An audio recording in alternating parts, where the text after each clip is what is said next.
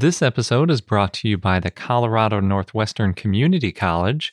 Join them for 2 weeks digging up dinosaur bones from the Jurassic period in Northwest Colorado this summer.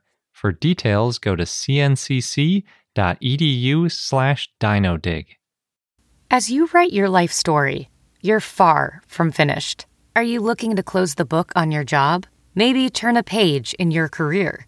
Be continued at the Georgetown University School of Continuing Studies. Our professional master's degrees and certificates are designed to meet you where you are and take you where you want to go.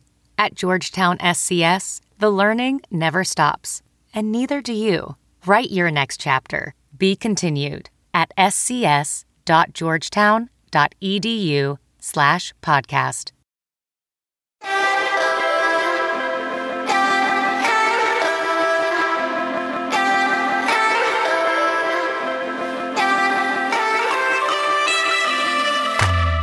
Hello and welcome to I Know Dino. I'm Garrett. And I'm Sabrina.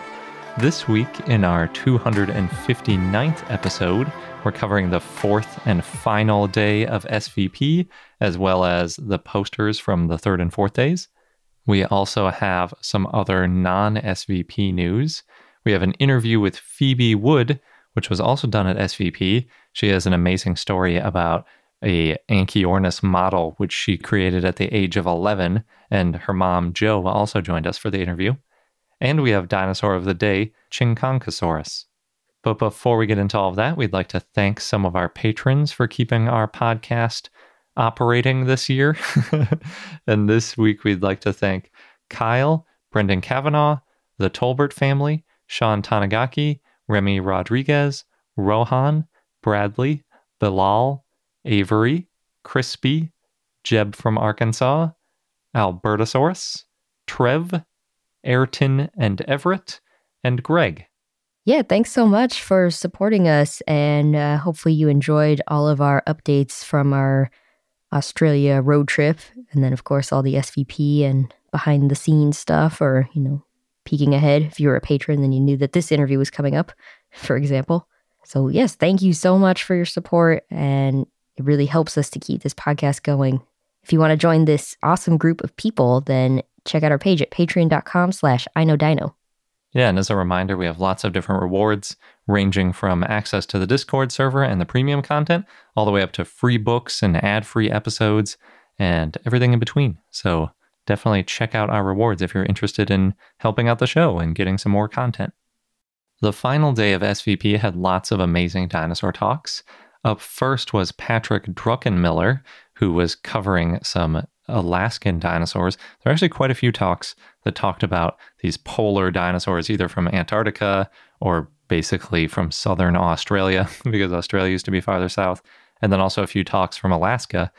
This one especially focused on the Prince Creek Formation, which at the time of the Cretaceous was about 80 to 85 degrees north, and 90 degrees north is as far as it goes, because that's how we measure it. That's the North Pole. So it's really close to the North Pole. But at the time, the poles were a lot warmer. Back then, the mean average temperature throughout the entire year was about 6 degrees Celsius, which is in the 40s Fahrenheit. On a warm month, it would make it all the way up to 14 degrees Celsius, which is something you might get like in Seattle or something. Like it's really not that cold. But in a cold month, it would average about -2 Celsius, which is like 28 degrees Fahrenheit, and obviously below freezing. So if they were purely cold-blooded, that could definitely be a problem for dinosaurs, although obviously we don't really think they were cold-blooded anymore. We think that they had a little bit warmer metabolism than that. And Prince Creek has at least 4 named dinosaurs from it. It's also the farthest north known dinosaur formation, so there's a lot of interesting things we can learn from it. And most importantly, aside from the difference in temperature, is probably how the dark and light cycles affected things. Because it's super weird, but when you're all the way at the North Pole, there's only one sunrise and sunset in the entire year. It's basically the sun slowly spirals up all 182.5 days. And then while you're tilted towards the sun, which would be in the summer and half of the spring and half of the fall, and then the rest of the year, it's 182 and a half days of darkness because now the sun has dipped below the horizon. So you get one really long sunrise, then a long day, and then a really long sunset, and then an incredibly long and probably miserable dark night. So that only happens right at the North Pole, exactly on the North Pole, because the rest of it, they get a couple days where the sun dips down and comes back up, but it's still mostly dark for a lot of the year and mostly light for the rest of the year. And at 80 to 85 degrees north, they were definitely experiencing this kind of craziness. Because of that, obviously, when it's in that extended dark period, there's not going to be much of any vegetation for herbivores to eat. So they're going to have some very different adaptations than a dinosaur that lives near the equator, where there's a very consistent life cycle is going to have to adapt to. Patrick was saying that between March and October, there were probably plenty of plants. That would be the time period when the sun is up. But then around October, the leaf fall would happen and, these herbivores might be in trouble. So previously, people have hypothesized that maybe they migrated. And if they didn't migrate, either eating really poor food, kind of like how pandas just eat this really low quality food because they're up in the mountains in the winter and it's the only thing around. Or if they were really small, maybe they could have hibernated or stuck around somehow by reducing their metabolism. Unfortunately, we don't have any evidence for reproduction in the Prince Creek Formation, so we can't say for sure whether or not animals were there year-round. But at the Caconaut Formation, which was at the time about 70 to 75 degrees north and had about a 10 degrees Celsius mean average temperature, we do have some evidence of really tiny dinosaurs that must have been born there, basically. And 70 to 75 degrees north is still well within the Arctic Circle, because remember, the Arctic Circle is 23.5 degrees. So if you subtract the 90 from 23.5, you get 66.5 degrees north is where the Arctic Circle is. So everything north of that is going to have several days of complete darkness and a really long time with very little sun.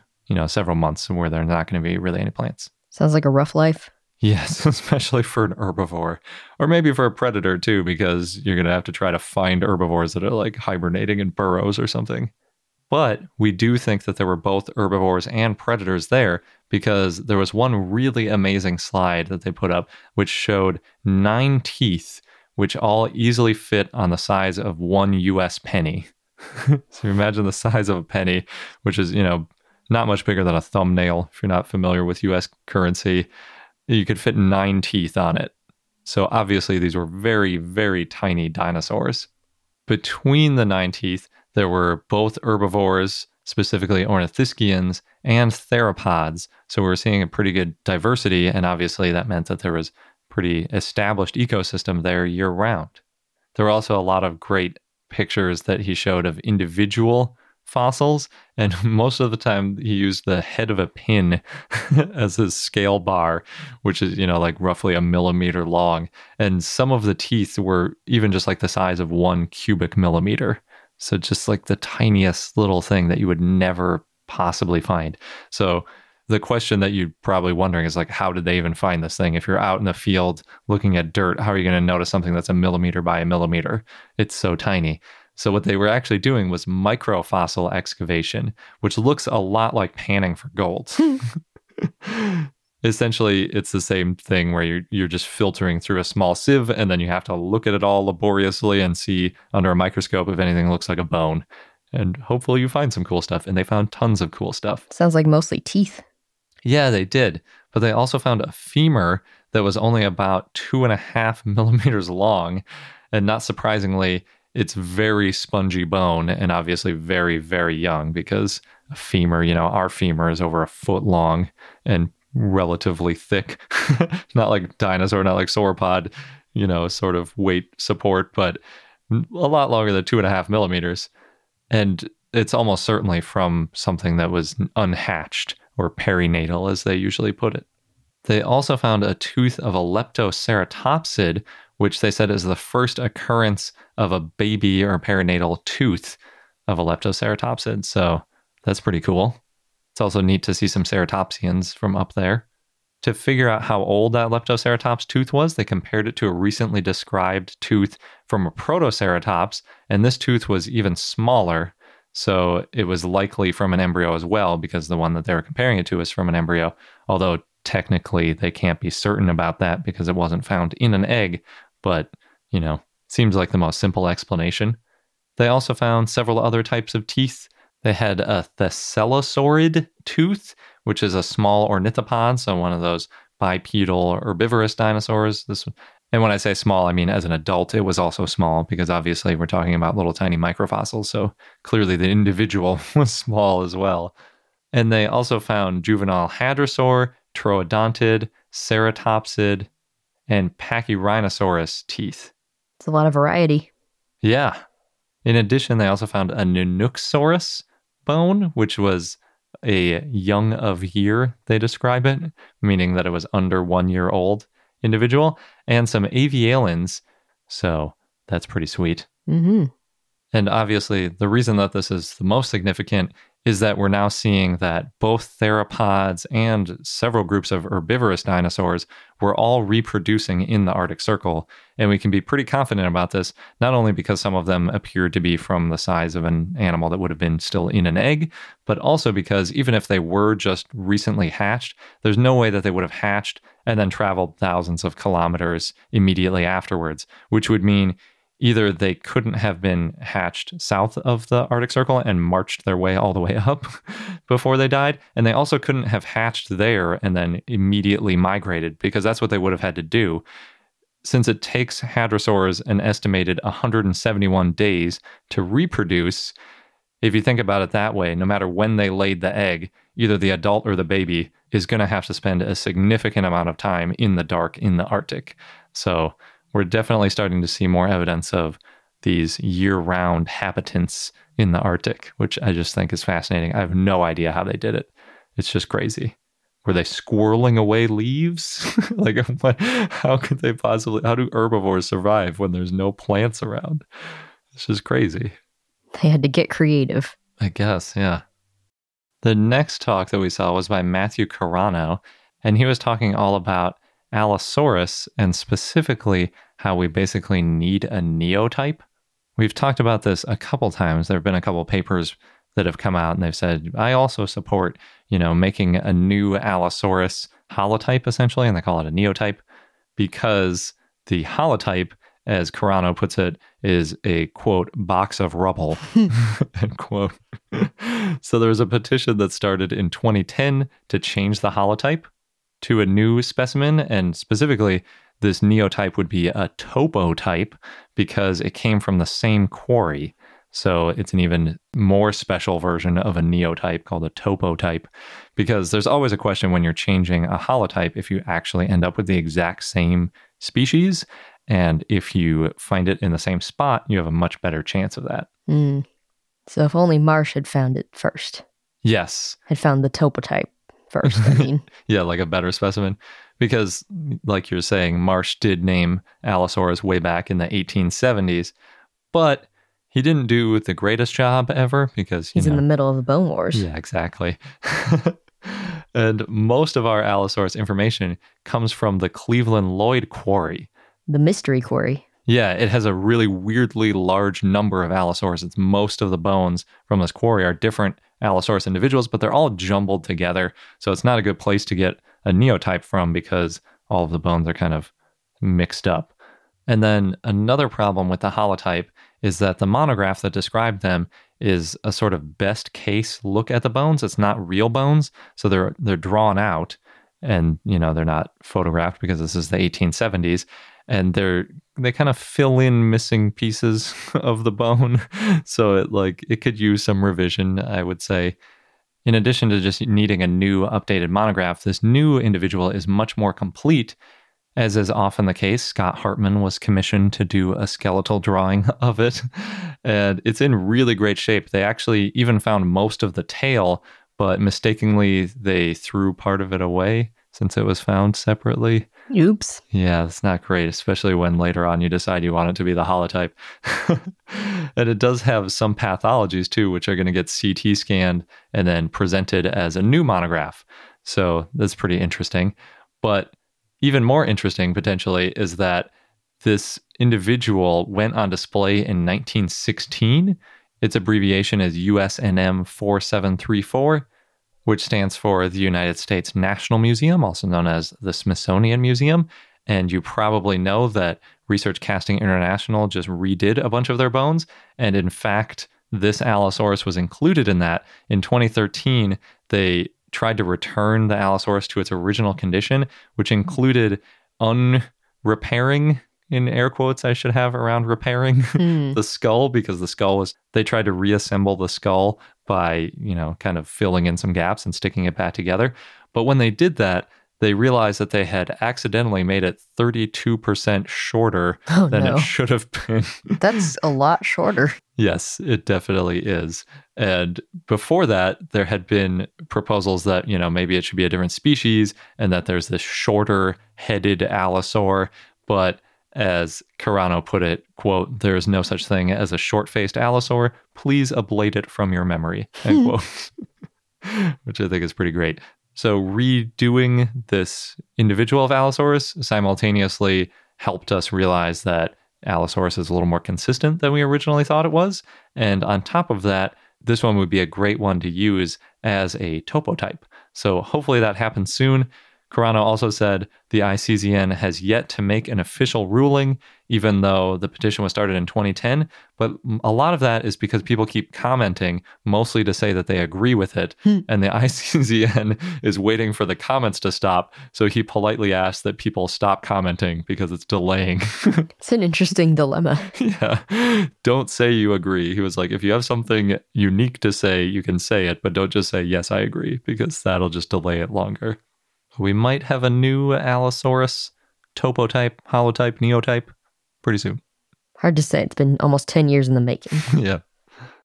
Next up was a talk by Lindsay Zano, and she was comparing basically when tyrannosauroids showed up in North America with when Carcharodontosaurians disappeared. So basically thinking about things like Allosaurus starting to disappear. I mean, not Allosaurus, but Allosaurus type ancestors. So not big bone-crushing things like tyrannosaurs. These are things with more slender teeth that are more of like the slicing types like Carcharodontosaurus.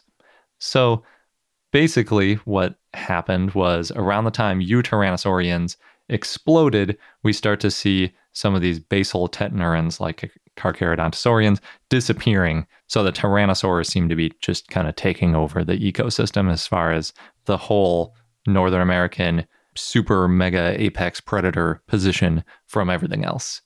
The interesting thing about it is that after discovering Ceots, which is an allosauroid from the late Cretaceous, it really expanded the existence of these Carcharodontosaurians a lot later than we thought they were around. So it kind of overlaps with tyrannosauroids.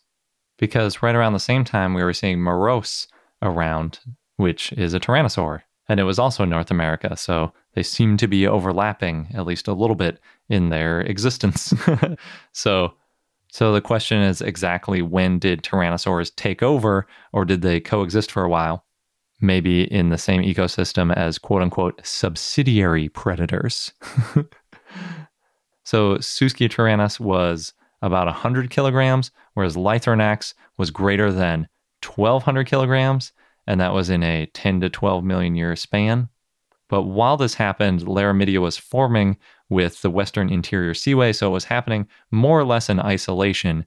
And then from that, we can test this sort of quote-unquote ecological release of individuals into the ecosystem.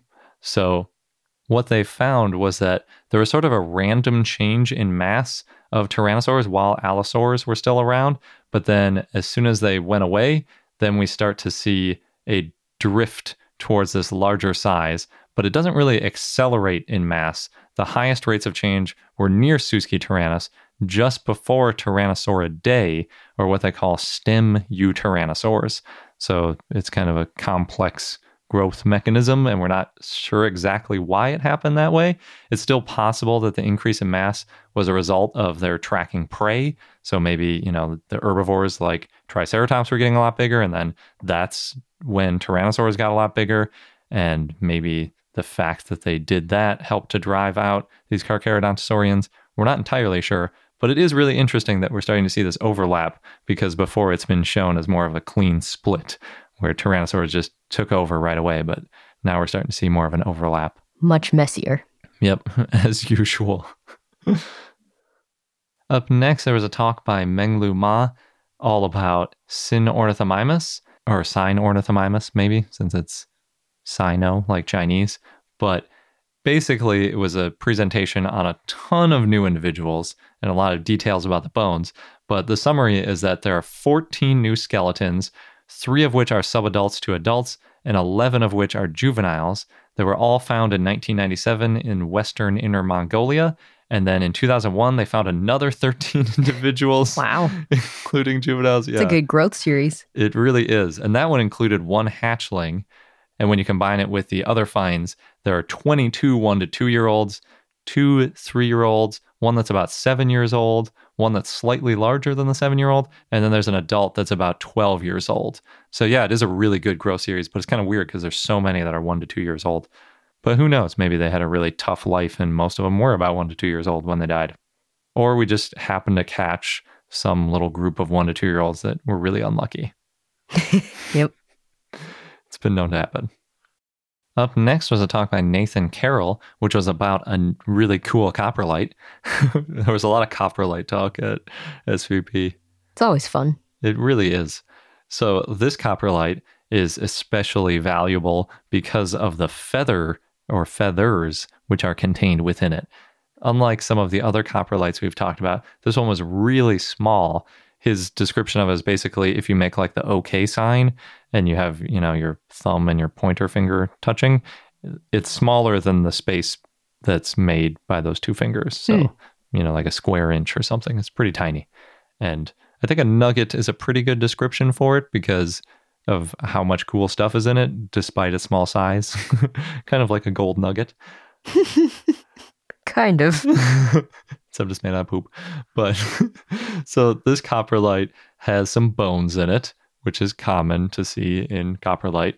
It also has medullary pith, which is the foam that fills a rachis, which is the middle sort of stick part of the feather. If you've used feather in as a quill, it's the part that you dip in ink. That's the rachis. And the bones that are in the coprolite appear to be from birds, as best as we can tell. And then there are a lot of endocasts of what appear to be feathers. Obviously, this was all done with CT scanning because it's such a tiny little thing. If you break it open, it's going to be a mess. You're better off just micro CT scanning it and trying to see everything that's in there really laboriously, but still better off.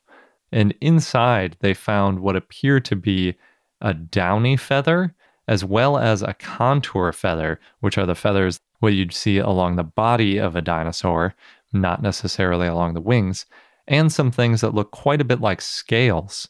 And the downy feather appears to have something stuck on it with, quote, enough legs attached to it to be a tick, end quote. And possibly even multiple ticks, because there are a lot of these little things around it that look kind of like ticks grabbing onto the downy feather. Even cooler is that this might be the first modern feather ever seen in 3D, because every other feather that we find gets squished in the fossilization process, and so it kind of gets flattened like you're pressing a flower, whereas this one was preserved in a coprolite, so it was just sort of magically preserved in 3D for us to examine exactly, through the magic of digestion and not being able to break down the feather. Yep, exactly. Although I'm not sure exactly how this compares to the Myanmar or Burmese amber finds, because those are pretty much preserved in 3 dimensions as well.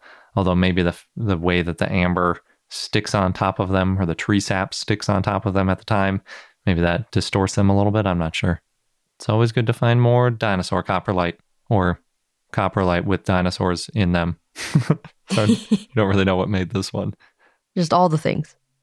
Up next was a really interesting presentation by Tyler Lyson, who was looking at basically what exactly was happening with dinosaur groups at the KPG boundary. So right when dinosaurs went extinct, which dinosaurs were doing the best or the worst, or, maybe weren't around at all. To do this, they looked at primary locations of KPG boundaries, meaning ones that you can definitely tell are on the boundary. And this included 500 locations around Northwest Dakota and Canada, including 84 locations that had plants, 36 that had pollen, and 200 plus that had vertebrates, 100 plus of which had dinosaur skeletons. When you combine all of them, you can find all of the major clades of dinosaurs that we know from the Cretaceous within 5 meters of that Chicxulub impact boundary. So you see, all the ceratopsians and hadrosaurs and tyrannosaurs and troodontids and all that kind of stuff. Although they did see that there were more ceratopsians near the boundary. But this might not mean that ceratopsians were doing better right at that very end of the Cretaceous, because it might just be related to the type of rock that the bones were found in, because ceratopsians are more common in mudstone, and it just turned out that they had a lot more mudstone near that end boundary. And Edmontosaurus tends to show up in sandstone, and yeah, they just didn't find as much sandstone. So unfortunately, it's likely a preservation bias. Or the ceratopsians were thriving because of their hard heads. Yeah, or there was some vegetation that was doing better or something. Yeah. It was interesting too, because they also obviously made a comparison to the Deccan eruptions that were going on essentially in India at the time, and have been proposed as an alternative for why the dinosaurs went extinct, because it would have created a lot of climate change with all this crazy amount of volcanic eruption. But during the Deccan eruptions, they said that the diversity of animals, insects, and plants stayed really high, only dropping after the Chicxulub impact. So this might be used as another piece of evidence that really that diversity of dinosaurs stayed consistent all the way right up till the meteor/asteroid hit. And therefore, that's the real nail in the coffin for most dinosaur other than birds. And up very last, at 4 p.m. on Saturday, the last dinosaur talk that we saw was by Christian Heck. And he had a new take on how to sort of determine whether or not Maiasaura switched its gait from bipedal to quadrupedal as it grew, because that's been proposed previously. That when they were little, they were light enough that they could just stand on their hind legs, and then as they got bigger and heavier, they had to switch to a quadrupedal stance. But recently, a lot of people have determined that it's more likely that it just stayed quadrupedal the whole time.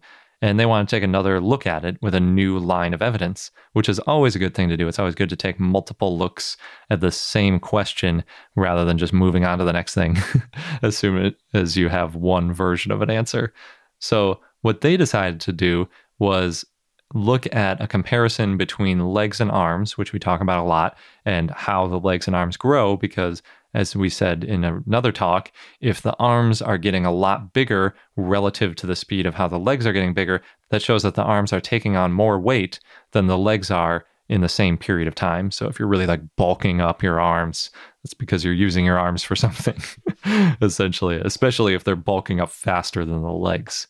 So unfortunately, where Maiasaura is found, specifically the Two Medicine Formation, everything is kind of jumbled up. We don't have a lot of good skeletons of individuals. What we have instead is bone beds with lots of individuals all scattered together, just like we were talking about with the Cleveland Lloyd Quarry. So you can't really say this arm and this leg go together and then compare it to a bunch of other matching arms and legs and see whether the arms are growing more rapidly than the legs. So instead what they did is they came up with a pretty clever workaround. They used lags to find individuals of the same age. And again, lags are that histology where you slice the bone and they look for the tree ring growth line type things. And it stands for lines of arrested growth. Yes, thank you. So if you find one lag, you figure, okay, it's about 1 year old, etc. So when they did that and they plotted all of their lag-aligned arms and legs, they found that the arms and legs were growing about the same over time. So you weren't seeing that the humerus, basically the upper arm bone, was bulking up a lot faster than the femur. They were growing at about the same rate. And therefore, it was probably quadrupedal its whole lives, especially if it started out quadrupedal or ended as quadrupedal. No matter what, it seems like they were staying about the same as they grew. There are obviously a lot of complications, one of which is that for under a year old, you're not going to be able to see any lags, so they all kind of get jumbled together. What they did was that they tried to proportion them based on size. But that's starting to get a little bit messy because not everything's going to grow at the same rate. And we're already trying to compare growth rates. So that's can be a little dicey. And then obviously there are going to be a lot of imperfect matches because we're just looking at arms and legs of the same age individual. So if there's any sexual dimorphism, any variation between individuals, or any other issues with why an individual might be bigger than another, like a pathology or something, you're going to have errors in your data. But when you average everything together, that should help eliminate outliers. And we do see that it appears that they grew around the same rate. So I think it's another good piece of evidence that Maiasaura probably was quadrupedal its whole life.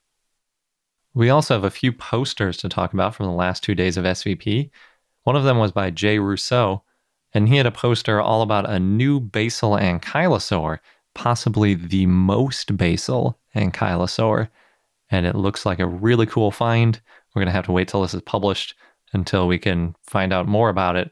But they found a good portion of the length of the body, including tons of osteoderms, some limb bones, and I think the hips and skull were in there too. So it's going to be a really cool find. Obviously, it doesn't have a name yet, but it is from the Jurassic and it's from Portugal. So if you're a fan of Portuguese dinosaurs or ankylosaurs or Jurassic, it's all good stuff. Savannah Carpenter also had a poster about some new ceratopsians from Grand Staircase Escalante National Monument. And one of them is a little bit more like Avaceratops. If you're familiar with that dinosaur, it was a pretty cool one recently described. The other one looks a little bit more like Diabloceratops, which is super awesome with the big horns sticking up out of the frill, kind of curving outwards, all devilishly. I'm surprised you don't like ceratopsians more than ankylosaurs. Yeah, that's true. They're both armored and awesome. But these two don't have names yet, unfortunately. Hopefully we'll find out more soon, and maybe they'll even find some more skulls from the area, as long as we can keep doing paleontology in the area. This next one isn't dinosaur, but it's still pretty cool, by J.P. Rio, and it was about a supermatrix of crocodilians, which is kind of similar to Emmanuel Schaap's supermatrix on sauropods. So there's your dinosaur connection. They spent 3 years measuring a bunch of crocodilian bones, and then they put them all together in the phylogeny. So they came up with a result, and it places a lot of crocodilians that were previously hard to figure out. Yeah, that's pretty neat. Stuart Sumida had a second poster, also about Dimetrodon, except this one was about how they found several species in different sizes. And the smallest one was about the size of a cat. Yeah, he mentioned that he would really appreciate one as a pet. Yeah, it'd be pretty cute. They also did full-scale drawings on the poster of all the femora, which was pretty cool. Yeah, it really gave you a good sense of scale of how big the legs were on the cat-sized one all the way up to the huge monsters.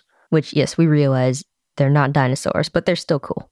Still Mesozoic megafauna.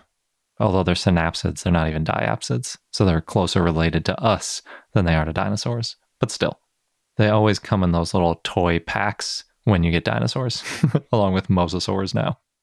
We also saw a really cool poster from M.V. Connolly at the Tate Geological Museum, which included some really cool new sauropod discoveries, which definitely hadn't been found yet, or at least weren't in the state to be shown in a display case when we went through the Tate Museum about 3 or 4 years ago. But it was kind of fun because Emmanuel Schaap was talking when we were there, and he was like, when can I look at these sauropods? I think we were kind of joking with him, when are you going there? Yeah, exactly. And that's what Connolly was asking too. But basically, they found a couple of sauropod feet, which are now articulated and still aren't quite on display at the museum yet. And there's also a diplodocid skull, which is currently being prepped out of the rock. And it's only about half as big as an adult skull, but it's kind of squished down in the rock. So it's only a couple of inches wide because it's kind of smashed up. But since the fossil is so fragile, the prep work is kind of slow going. But we will soon have another diplodocid or diplodocid skull, as well as these really cool feet. So new dinosaurs coming out, new spots. So that's all our SVP 2019 coverage from Brisbane, Australia. It was a good year. Yeah, and we had a really amazing time at the conference. We got to meet a bundle of listeners and had a really awesome time talking to them about not just dinosaurs, but all sorts of fun Australian stuff. Yeah, as you know, too, we did a lot of really great interviews, which we are still releasing. You may have noticed one a week so that we're not too far behind. Yeah, I think next week we're taking a very brief hiatus from SVP interviews because we've got an interview that's been waiting to be published for a while, but then we're going to go back and have another SVP interview and then continue on with all the Australian road trip interviews that we did for museums all across the Outback and also cities in Australia, not just the Outback. Yeah, and keep an eye out on our YouTube channel too. We'll be releasing some videos about that trip. Yeah, Sabrina's hard at work finishing those videos. So, in non-SVP news, because there's a little bit of that. Well, there's a lot of that, but you'll hear more about it in the coming weeks. I've been slacking. I can call it slacking. There's been a lot to cover. We don't want the episodes to be like 4 hours long. Anyway, in Washington, in the U.S., Burke Museum has a new exhibit called Fossils Uncovered. And when you go through it, you see specimens from 541 million years ago. And then it also shows the Mesozoic and the Cenozoic, mammals. Cool. Goes along with their new T-Rex call that they're still excavating, or preparing, I should say. Yeah, they've got a lot of cool stuff coming out. The next thanks to Chris, who shared this one with us via Twitter. So NASA scientist Jesse Christensen created a really cool animation, and it shows how long dinosaurs lived by tracing our solar system's movement through the Milky Way. Oh, yeah. Yeah, it's about 1 minute long, and it maps out dinosaur evolution through the galaxy's rotation. So the gist is the sun takes about 250 million years to orbit the center of the galaxy. In the video, it says 200, but then she said later it's closer to 250. And in the video, you see different periods of the Mesozoic. I think it's mostly the Jurassic and Cretaceous, and then where our solar system was in the Milky Way when those dinosaurs lived. And then it kind of points out, okay, this is when this dinosaur lived. Yeah, it gives you a good sense of scale of how far apart the dinosaurs lived too. That the solar system moved through a full hour of a clock worth of rotation around the center of the galaxy. Yeah, so a good sense of just how different their world was, depending on which dinosaur you're talking about. So a few notes, like I said, things aren't exactly the way it's laid out in the video. So other stars and planetary systems in the galaxy, they move at different speeds and in different orbits. And also our galaxy is moving through space. So Christian said, quote, "The animation kind of makes it seem like we've come back to the same spot, but in reality, the whole galaxy has moved a very long way. It's more like we're doing a spiral through space. As the whole galaxy is moving and we're rotating around the center, it kind of creates this spiral," end quote. Luckily for us, though, our solar system stays about the same distance away from the center of the Milky Way. And that's a good thing because the center has a lot of stars and it's unstable and there's a lot of radiation. So not being in the center makes it possible to have life on Earth. I think it's also full of supermassive black holes, right? Which also seems kind of dicey. Yeah, that sounds familiar, but I am no expert in space. Me either. It freaks me out. I don't like thinking of things beyond Earth, or at the very least our solar system. It's too much. Oh. There's too much out there. It's like the Hitchhiker's Guide to the Galaxy where there's the room and it's like you are here in the whole universe of everything. I don't want to think about it. Too insignificant. I already know, but I don't want to think about it. That's fair. I like thinking about it, but actually I might like thinking about it more now that I've seen it in relation to dinosaurs. It does help. Whenever you tie dinosaurs into things, it makes it a little easier to swallow. Next, thanks to Devin from Horse Archer Productions, who shared their new web series, A Million Bones of Stone, which is this educational video series about paleontology. So the first episode's up, and it's about Laelaps. The video is about 10 minutes long. If you want to watch it, it tells you the story of Laelaps, which if you listen to our Bone Wars episode, in episode 250, you can probably guess that this video also covers some of the Bone Wars. Yep. So the video has the description of Laelaps and also how it became Dryptosaurus. We'll share a link. Yeah, and if you want to see some of the visuals that go along with what Sabrina was describing, it's a nice little video. And last, a quick update on Jurassic World 3. Justice Smith and Daniela Pineda, who played Franklin and Zia, will be in the movie along with Chris Pratt and Bryce Dallas Howard, which might not surprise you, but it seems like they're bringing everybody back for this last movie. With all the list of people, I'm imagining everybody having 10 seconds of screen time before they move on to the next group. Makes sense if you're going to show dinosaurs in different parts of the world. Oh, yeah. And you got a bunch of different characters to work with. Yeah, that's true. So we'll see. This episode's brought to you by the Colorado Northwestern Community College, where you can become a part of the scientific process. As a participant, you can go on a real-life dinosaur dig, and you'll be helping to advance science and our understanding of the ancient world. What's really cool is that the fossilized bones that are being excavated, they're public, and they're going to be displayed and preserved for future generations to study and admire. Yeah, we've mentioned how that's a really important part of the scientific process, not just getting them out and describing them once, but keeping them and preserving them so that future questions and future scientists can take a look at those bones to answer new questions and validate results. And the site is special and also near and dear to me because it's in the Morrison Formation, known for the sauropods, of course, of the Jurassic time. And it represents one of the best bone beds ever found in the saltwash member. Yeah, the current interpretation is that the site was the result of a Brachiosaurus sort of jamming up a river and then other carcasses piling up behind it. Oh, no. And that's how we got a bunch of different types of dinosaurs all fossilizing together. So, oh no, but also, yay. Good for us as scientists. And dinosaur enthusiasts. Yes. So there are 2 scheduled digs if you want to get involved with getting these bones out of the ground. You can go from July 6th to July 20th or from July 22nd to August 5th. Head over to cncc.edu/dinodig. You'll get all of the details. Just make sure that you register online by May 31st. And again, that is cncc.edu/dinodig, DINODIG. Across America, BP supports more than 275,000 jobs to keep energy flowing. Jobs like updating turbines at one of our Indiana wind farms and producing more oil and gas with fewer operational emissions in the Gulf of Mexico. It's and, not or. See what doing both means for energy nationwide at bp.com/investing in America. And now on to our interview with Phoebe and Joe Wood. We're chatting today with Phoebe Wood, who is a primary student in Adelaide, Australia, and she won the Oliphant Trophy in the Oliphant Science Awards in the statewide competition of South Australia because she built this amazing Anchiornis huxleyi model that is actually on display right now at the South Australian Museum. And we're also here with her mom, Joe Wood. So thanks for taking time out of SVP because I know you're trying to see a lot of the sessions. Yeah. But yeah, you've spent 400 hours on this model. Can you tell us a little bit about what that was like?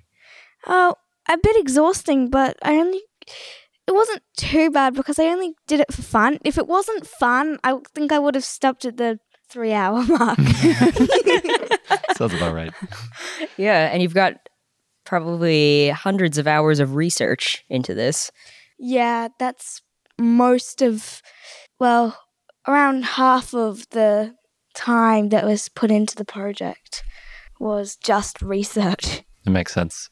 How did you find out about Anchiornis and decide that you wanted to make a sculpture of it? Well, I chose Anchiornis because I'm not really sure. It's just always been encouraged to do science by my parents, my mum and my dad. And I always knew I was going to go into science. I just never sure what type. When I was about 8, I really got into birds, and so I wanted to be an ornithologist.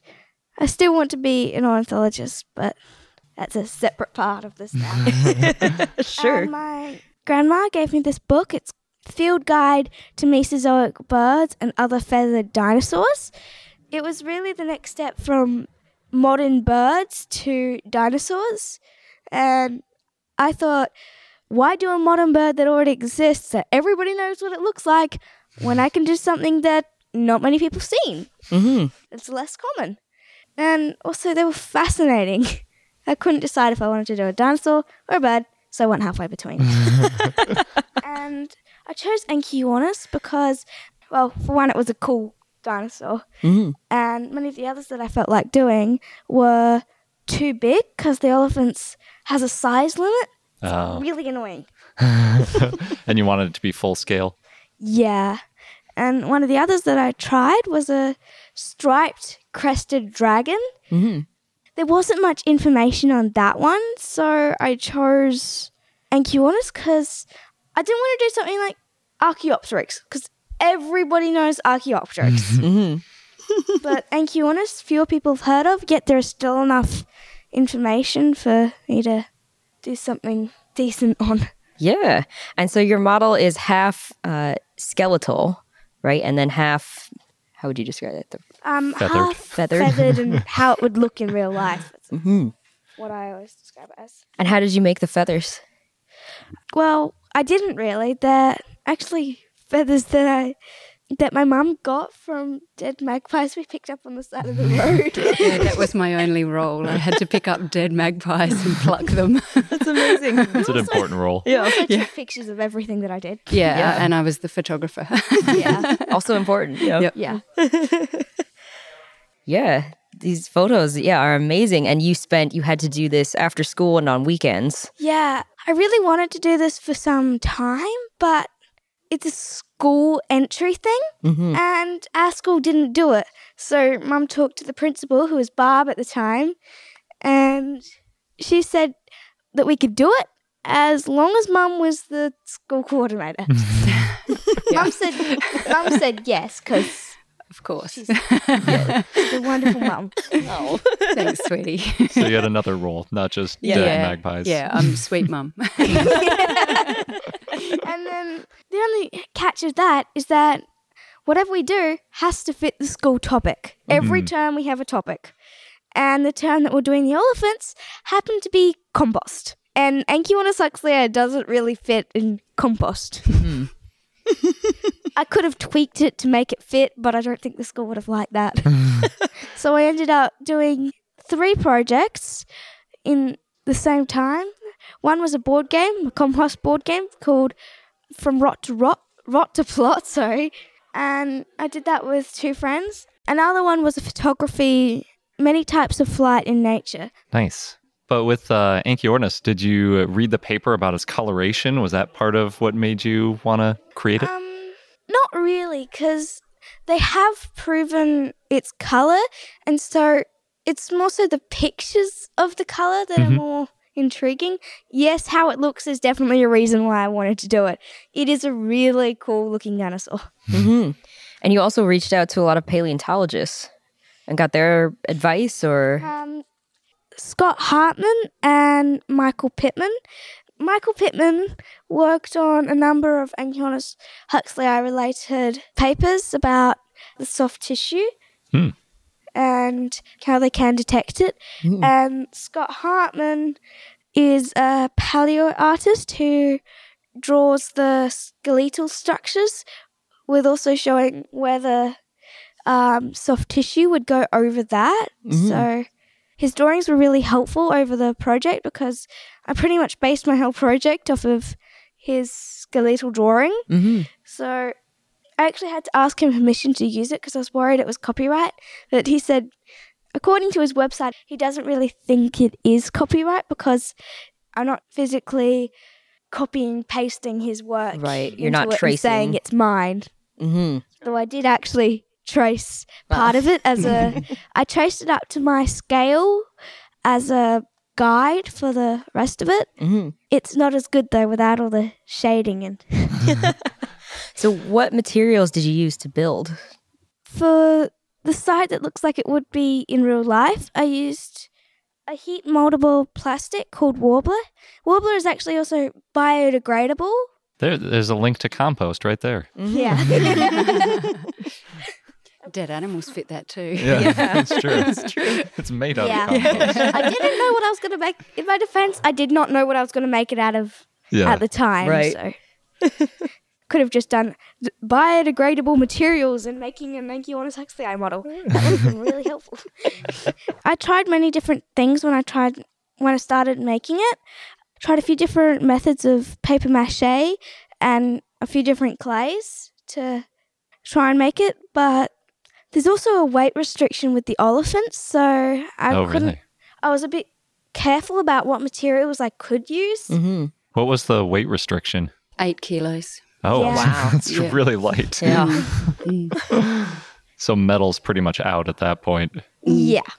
And then what about for the skeleton part? When I got stuck, I went to this place called Adelaide Moulding and Casting. It's a shop, and I asked what materials would be good to use, and I ended up taking home this sample of a substance called warbler that's biodegradable, as I said, and heat moldable. When I got it back the first time, I made 2 skulls with it. The first one melted, so I made the second one, which is what's actually on him in the end. Amazing. So for people who are listening, can you describe it a little bit, the colors and things like that? It's really fluffy on one side, so a few of the feathers stick up in odd angles. And there are loads of different layers of feathers, so it looks pretty much like a really fluffy bird with a dinosaur head, and its wings sort of striped. Each layer of feathers has white feathers with black tips, but there are 4 layers across it, so it looks striped. And the back leg has the same sort of coloration without the multiple layers.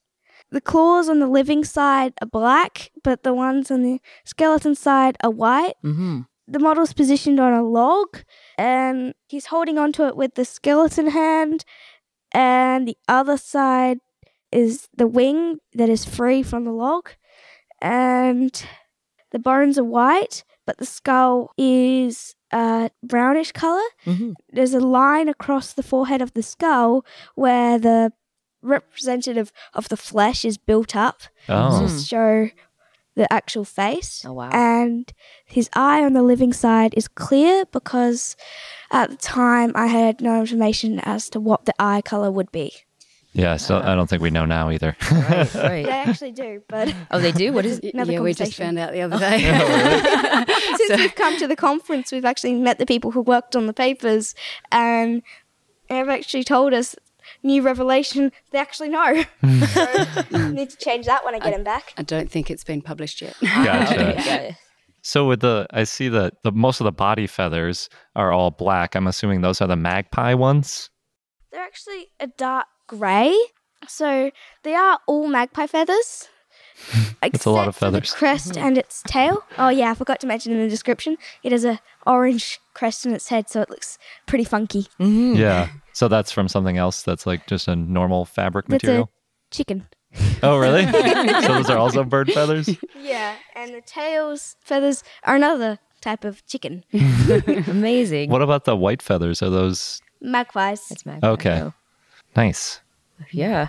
This was at the Open Oliphant Day. Science Awards open day. Oh, yes. They So, have prize winners in every section because there's the models and inventions Mm-hmm. from all the way up to R to 12, but they're each individual section, and I was in year 6 to 7, and I got first for that. And then and you were there's- surprised by it, right? Yeah.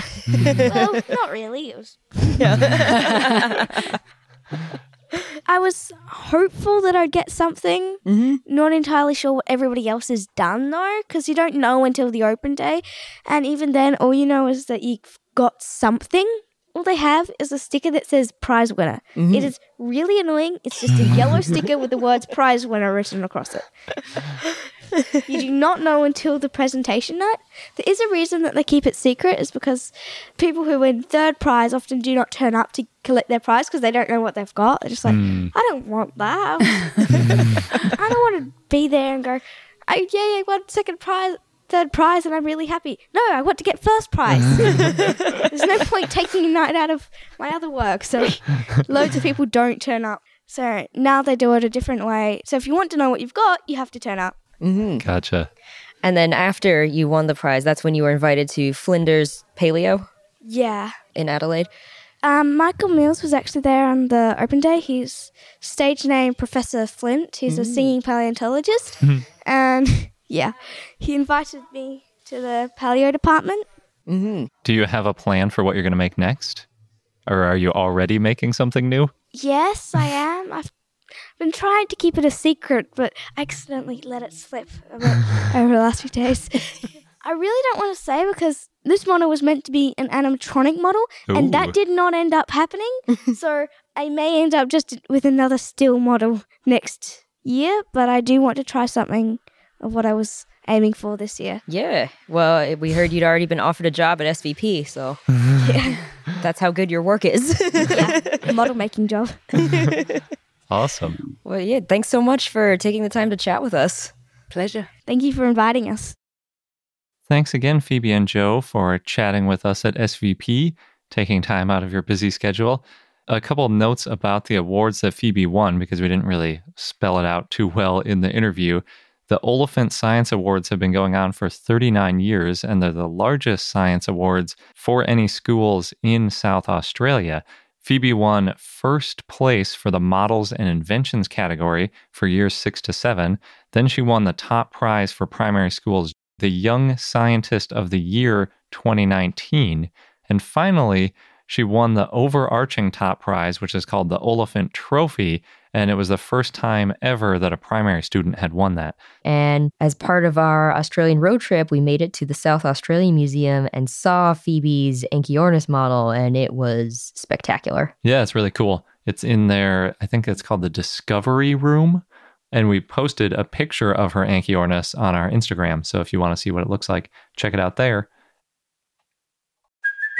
Hey, it's Kaylee Cuoco for Priceline. Ready to go to your happy place for a happy price? Well, why didn't you say so? Just download the Priceline app right now and save up to 60% on hotels. So whether it's Cousin Kevin's Kazoo Concert in Kansas City, go Kevin, or Becky's Bachelorette Bash in Bermuda, you never have to miss a trip ever again. So download the Priceline app today. Your savings are waiting.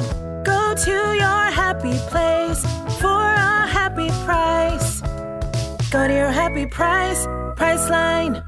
CarMax is putting peace of mind back in car shopping by putting you in the driver's seat to find a ride that's right for you. Because at CarMax, we believe you shouldn't just settle for a car. You should love your car. That's why every car we sell is CarMax certified quality, so you can be sure with upfront pricing that's the same for every customer. So don't settle. Find love at first drive and start shopping now at CarMax.com. CarMax, the way car buying should be. And now onto our dinosaur of the day, Tinkankosaurus, which was a request from Tyrant King via Patreon and Discord. So thanks. It was a theropod that lived in the late Cretaceous in what is now Shandong province in eastern China in the Guangxi group. There's only one species, Tinkankosaurus fragilis, and it's named for the village, Tinkanko, or Dingango. I saw several spellings of this, but that's common when it comes to romanization of Chinese words. And it was near where it was found. It was described by Yang Zhongjian, also known as C.C. Young, in 1958 based on one scapula, which he said was basically like Allosaurus but smaller. Some scientists thought that the scapula, the shoulder bone, was a rib or part of a gastralia, but a 2013 study found that to be unlikely. Dan Scher assigned the fossil to Coelurosauria in 2001, and then a few years later, scientists refined that to a tyrannosauroid. So it's switched over compared to what we were talking about with tyrannosauroids taking over from the Carcharodontosaurians. People at first thought it was a Carcharodontosaur, or at least an Allosauroid, and now we think it was a tyrannosauroid. But there isn't much more to say about this one because we only have that one bone. And our fun fact of the day is about Anchiornis, because obviously, how could I not make it about Anchiornis? When Phoebe put so much effort in research into her Anchiornis sculpture, I feel like I need to do a little Anchiornis research myself. So there have been 2 Anchiornis specimens that have been studied for their coloration patterns. Both were studied with microscopes looking for shapes of melanosomes. And we've talked about that a little bit before.